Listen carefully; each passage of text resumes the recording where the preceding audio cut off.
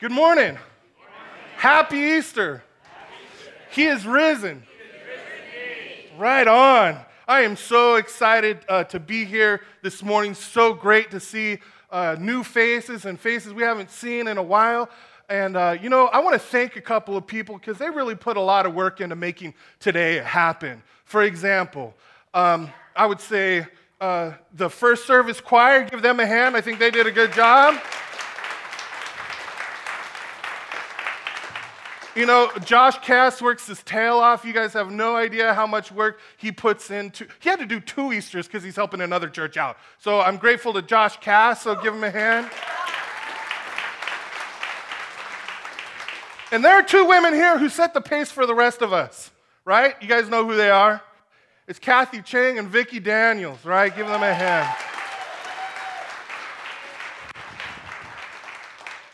And I know he might be embarrassed, but I've known him for like 30 years, so it's okay. I'm like his brother. I want to thank Tony Escobedo for all the food that he's given us up here. If you haven't been up there yet, it's going to knock your socks off. It's one of the best spreads that I've ever seen. So I'm really looking forward to celebrating with you afterwards. Now, for those of you who don't know me, my name is Matt Ortiz. I'm one of the pastors here. And if you're new here, it is my hope that you feel welcome here, that you feel like you're part of the family. It's my desire that you meet new friends today. It may not happen in this service, but there's a good chance it'll happen up there. And if you walked in late and you saw this and you don't know what's going on, like why does the preacher have a jacuzzi on the stage? As nice as it might be for me to preach from a jacuzzi, it would just really wig everybody out. That's not a jacuzzi, it is a baptistry, and we have 2 people who are getting baptized this afternoon, right after the message, and that is Kelly and Nikita. So I'm really excited about that. And if you want to get baptized today, you put your faith and trust in Jesus, and you haven't been baptized today, when I'm done with this sermon, you meet me over there by the cross, and we'll get you baptized. You might not have brought an extra pair of clothes. That's okay. It's warm outside. You'll dry in no time. So if you want to get baptized, talk to me over there by the cross after the message during the first song, okay? That'll be your window of opportunity. Now, I've been thinking about Easter. I've been anticipating Easter probably more this year than any other year that I can remember. I'm especially excited about Easter this year because we are 4.5 months into 2017, and I know so many people who are still trying to recover from a brutal 2016. You know what I'm talking about? Everybody I've talked to said 2016 was horrible. And we're 4.5 months in, and things are still frustrating. And there's news from around the world lately that's been so tragic and so relentless. And so, thank God for Easter. Thank God we can celebrate today our risen and victorious King Jesus, who conquered death and renews all things. So, looking at our passage this morning, I don't know if it struck you when we read it, but I find it incredibly interesting that the very first appearance of the risen Jesus is to someone who is crying, weeping, heartbroken in the dark. Now, we live in a world that is filled with tears, don't we? You watch the news, you walk the streets, you look at your own lives. I don't know what you guys are going through right now. I know some of you are really going through it right now. And so there's something reassuring about Jesus appearing first to someone who is weeping in the dark. Why is that? Well, I think part of it is this, that our tears can blind us. Our tears can blind us to truth and to reality and to hope. Why is Mary weeping? You know, that's an important question. In fact, both the angels and Jesus ask Mary, "Why are you weeping?" Well, to understand her tears, we need to understand her background.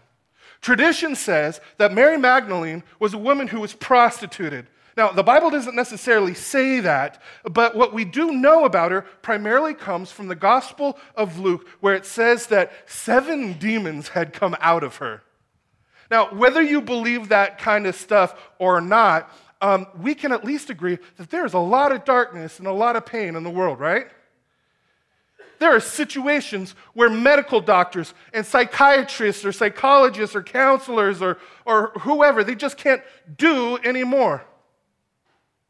There are people who are living a terrifying and broken and hopeless existence. And Mary was just crushed by all of this kind of brokenness. And she was oppressed by the power of death and destruction. She was under the complete domination of darkness, and therefore, she was totally hopeless. Something or someone had to save her. Someone had to bring life to her, life that it was the way that it was supposed to be. You know what? When we meet someone like Mary, someone who is devastated and broken by darkness and destruction, what people usually do is write them off as hopeless cases. They're too far gone. We can't do anything. But guess what? Jesus doesn't do that. He doesn't do that. Jesus gives her freedom. He gives her purpose. He gives her joy. Gives her hope. And here's the point. There is no one in this room right now that is a hopeless case. No one is beyond God's help.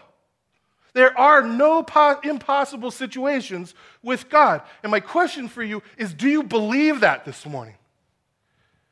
Are you just in desperate need for hope? And you only wish you believed that. Well, let's look at this story. Jesus had done all of this for Mary, but now he's dead, right? We know from Scripture that Mary Magdalene was there at the cross. She watched him die.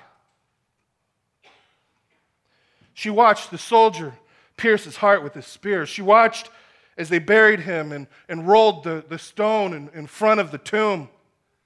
Now, can you imagine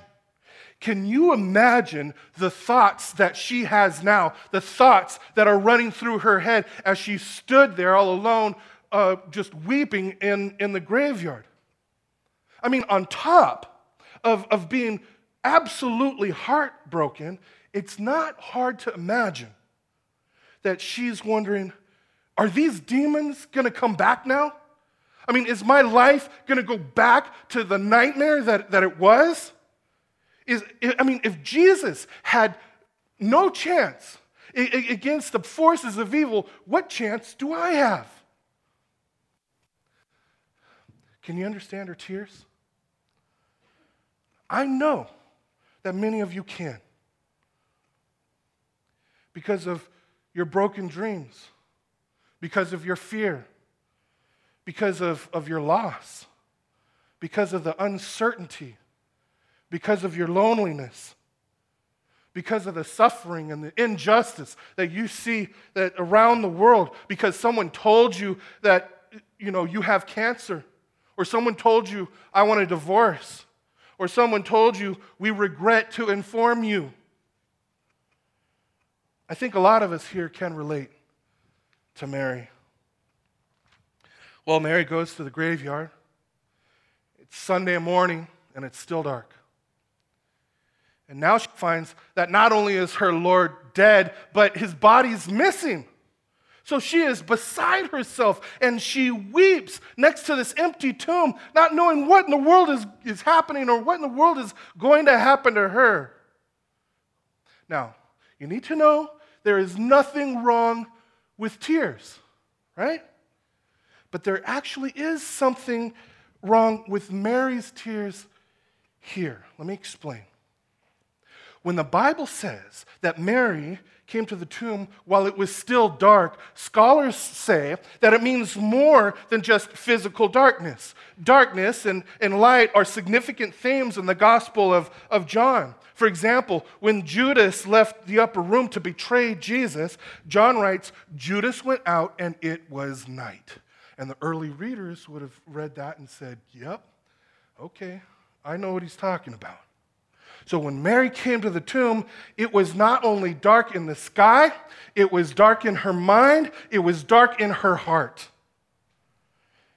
And it was dark because she wept with no hope, without the hope of a resurrection.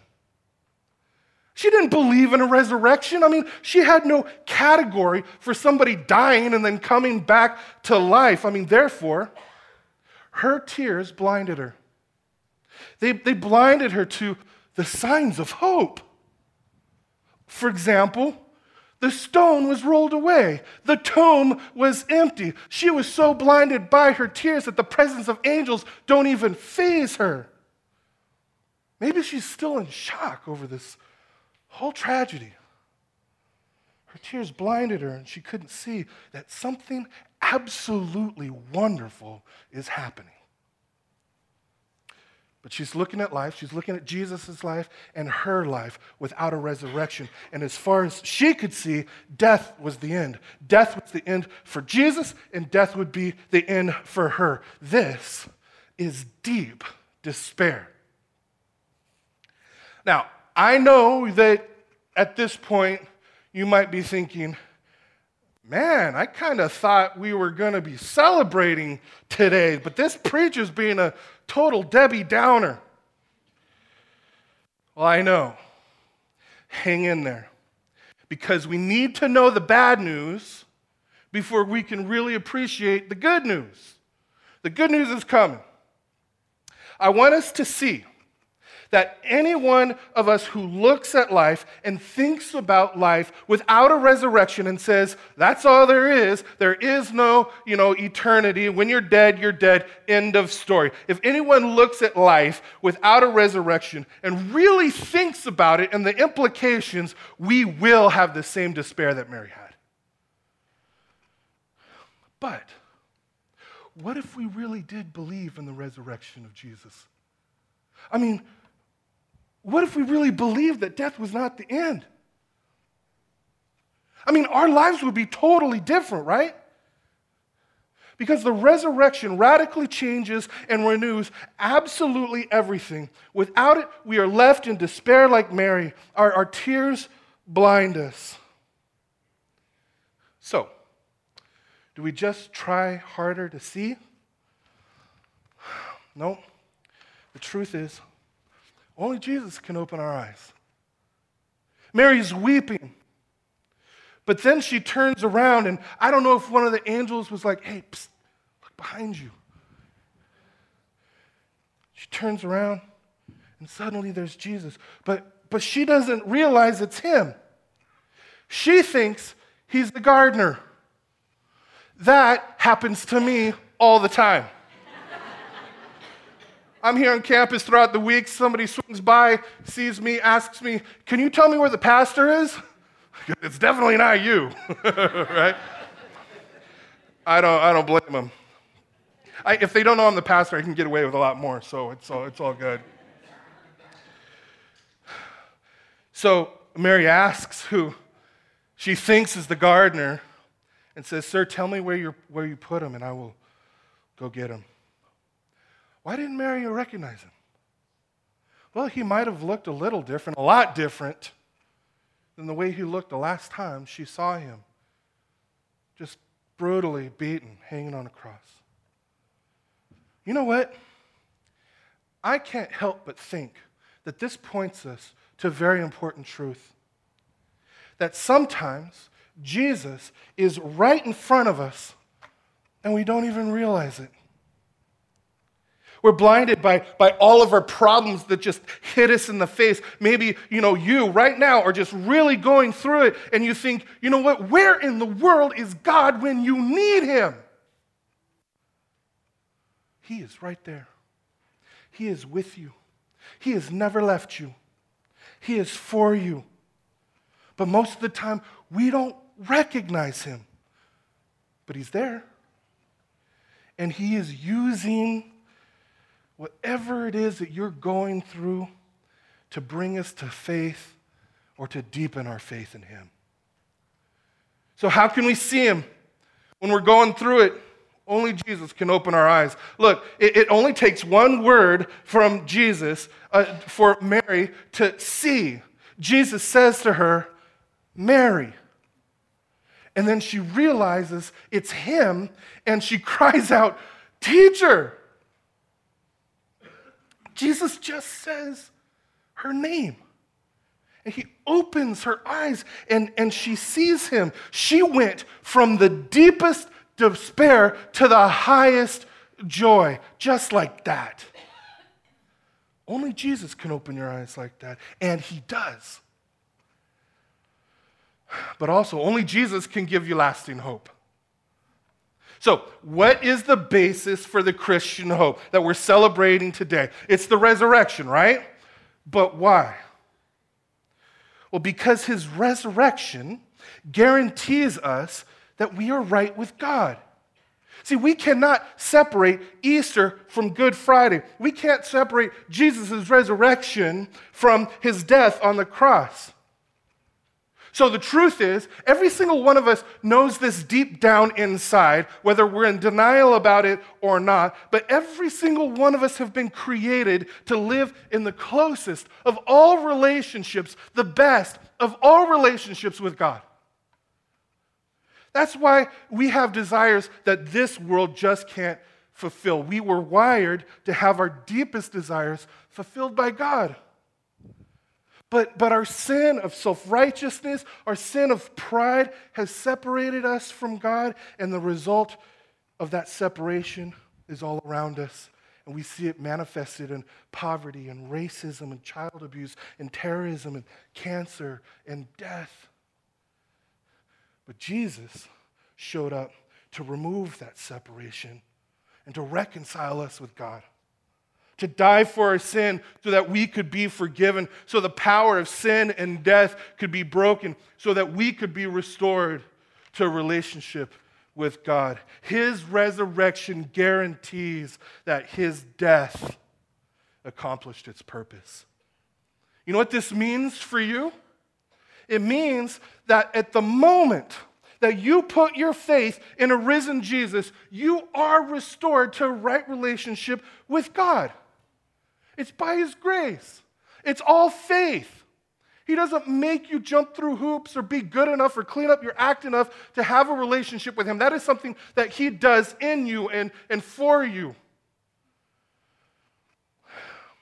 You know what this all means? It means that Jesus is with you. He is with you. And he never leaves you. He'll never forsake you. The Apostle Matthew tells us that when Mary recognized Jesus, she fell and she clung to his feet. You know why? Because she didn't want to lose him again. But look what Jesus says. Jesus says, "Do not cling to me, for I have not yet ascended to the Father." What kind of response is that? Jesus, you're alive. I can't believe it. And, I'm never going to let you go again. I never want you to leave my sight again. I was so afraid. And he's like, what? This sounds like a rebuke. But what's going on here is Jesus is saying that something new is happening. Something different, something better is happening than a physical presence. He's saying it's not physical, it's spiritual. At the Last Supper, Jesus said, "If I do not go away, the Holy Spirit will never come to you. But if I do go, I shall send him to you." So you don't have to hold on to me because I am always going to be with you, wherever you are.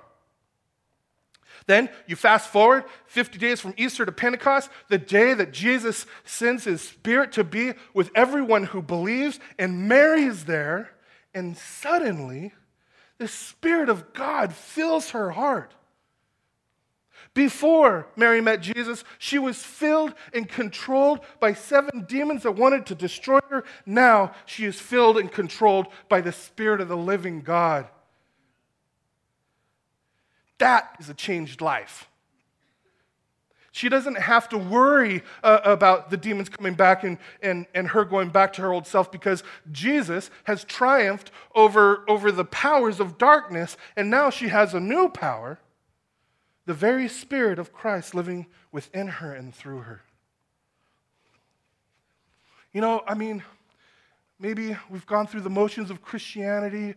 We dabble in it a little bit, and we think of Jesus as someone out there if he's still alive. But when we think that way, we miss the comfort and the strength and the power of the risen Jesus who lives within his believers. To the extent that you grasp that Jesus is with you, your life will be filled with love, your life will be filled with joy, your life will be filled with a resolve and a determination. Because Jesus is with you. So being restored to right relationship with Jesus means he is with us, but secondly, it means that God is our Father. Jesus goes on to say to Mary, go to my brothers and say to them, I'm ascending to my Father and your Father, to my God and your God. This is the first time in the Gospel of John that Jesus refers to his followers as his brothers. He's called them followers and servants and friends, but never brothers until here. Throughout the book of John, Jesus is always talking about his Father and the closeness and the joy that he has, that he experiences in that relationship. And now he welcomes you into that same relationship. And when he becomes your Father, that makes Jesus your brother. Jesus' death accomplished its purpose. It makes us right with God. You are spiritually born into the family of God as God's children. And the Apostle John writes this, how great is the love the Father has lavished on us that we should be called the children of God. And that is what we are. This is the basis of our hope. Jesus' death accomplished its purpose. This means that whatever it is that happens in your life or is happening in your life right now, even things that cause you to weep and despair, you can know that God will use it for good. And Jesus, our big brother, will bring us through it all. So how do you begin this relationship with God? You begin by putting your faith in a crucified and risen Jesus, trusting that his death and his resurrection that we are celebrating today is what makes you right with God. Now, this is not just some heady theological, intellectual exercise. I'm telling you, this is about as down to earth as it gets, and we're going to see how the rubber meets the road and affects you right here, right now. Because if you believe this, do you know what happens to you in your life? In this life here on earth, if you believe this? How does faith in Jesus affect us? If your faith is in the crucified Jesus, we become more and more like Jesus, right? For example, we will grow in respect and hope for all people. Since Jesus is alive and there are no hopeless cases, therefore we won't write people off as who are different than us. We'll treat all people with respect and hope because Jesus can change anyone, even a lug nut like me. He can change. If he can change me, he can change anyone. And then you'll grow in freedom. We spend so much of our lives feeling like we're in bondage, but like Mary, when Jesus comes into your life, he frees you from the powers of darkness. He frees you from the bondage of destructive habits and bitterness and fear and anger and cynicism and greed. And beyond that, you'll grow into a calling on your life. You all have a calling on your life, and you'll grow into that, a calling worth living for. If this life is all there is, then ultimately everything is meaningless, right? But the resurrection changes everything. It gives all of your life a sacredness, a holy calling. And then, here's what happens. You'll find yourself drawn to people with tears. Jesus is drawn to people who are weeping and hurting. That's why he goes to Mary. That's why he goes to you and to me. And as he comes into your life, he'll get you involved with others who are in need. Maybe that scares you. But here's what else happens. You will grow in courage. Since our loving Father controls everything and Jesus promises to be with you, you will face the struggles and the hard times and the failures and the sufferings, even death itself, with confidence. Because you know this life is not all there is. Do you see the difference that this makes in your life? So let me ask you, have you met the risen Jesus? Or are you still looking at life without a resurrection? I want you to know that Jesus, his Spirit, is closer to you than you realize. So, I plead with you to trust him this morning. Put your faith in him this morning. Ask him to forgive you of our sin like the rest of us have had to do. Ask him to come into your life, and he will. And no matter what the world throws at you, he will be with you. And one day, one glorious day, he will wipe away every tear from your eyes as you stand in his presence with Mary and see Jesus face to face. Amen? Amen. Would you bow your heads with me? Heavenly Father, we thank you that you are so incredibly gracious to us. God, we thank you that you don't call us to go through empty religious actions and activities that don't make any difference in our lives here and now, but you give us a great hope that there is more to life than what we experience here. That you conquered death, and that by faith in you, you give us eternal life so we can face whatever happens in our life with confidence.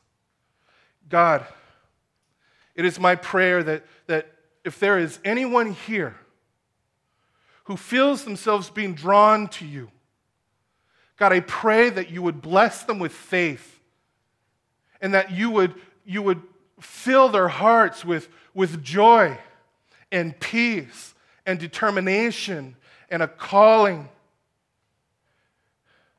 God, help us to realize that so often we settle for so much less because we can't see the joy that we can have in you, even in the midst of just hard times. And I pray for those who are going through hard times, who are in tears right now, that you would comfort them by your Spirit. That you would help them to know that you are with them and for them. And that you are in the process of taking everything wrong in the world and making it right. Because Jesus rose from the dead to conquer death and evil and destruction. God, I pray that you would make that more real to us this morning. Increase our faith and give us courage in a broken world. Give us hope, real hope, in a broken world. We pray these things in your name.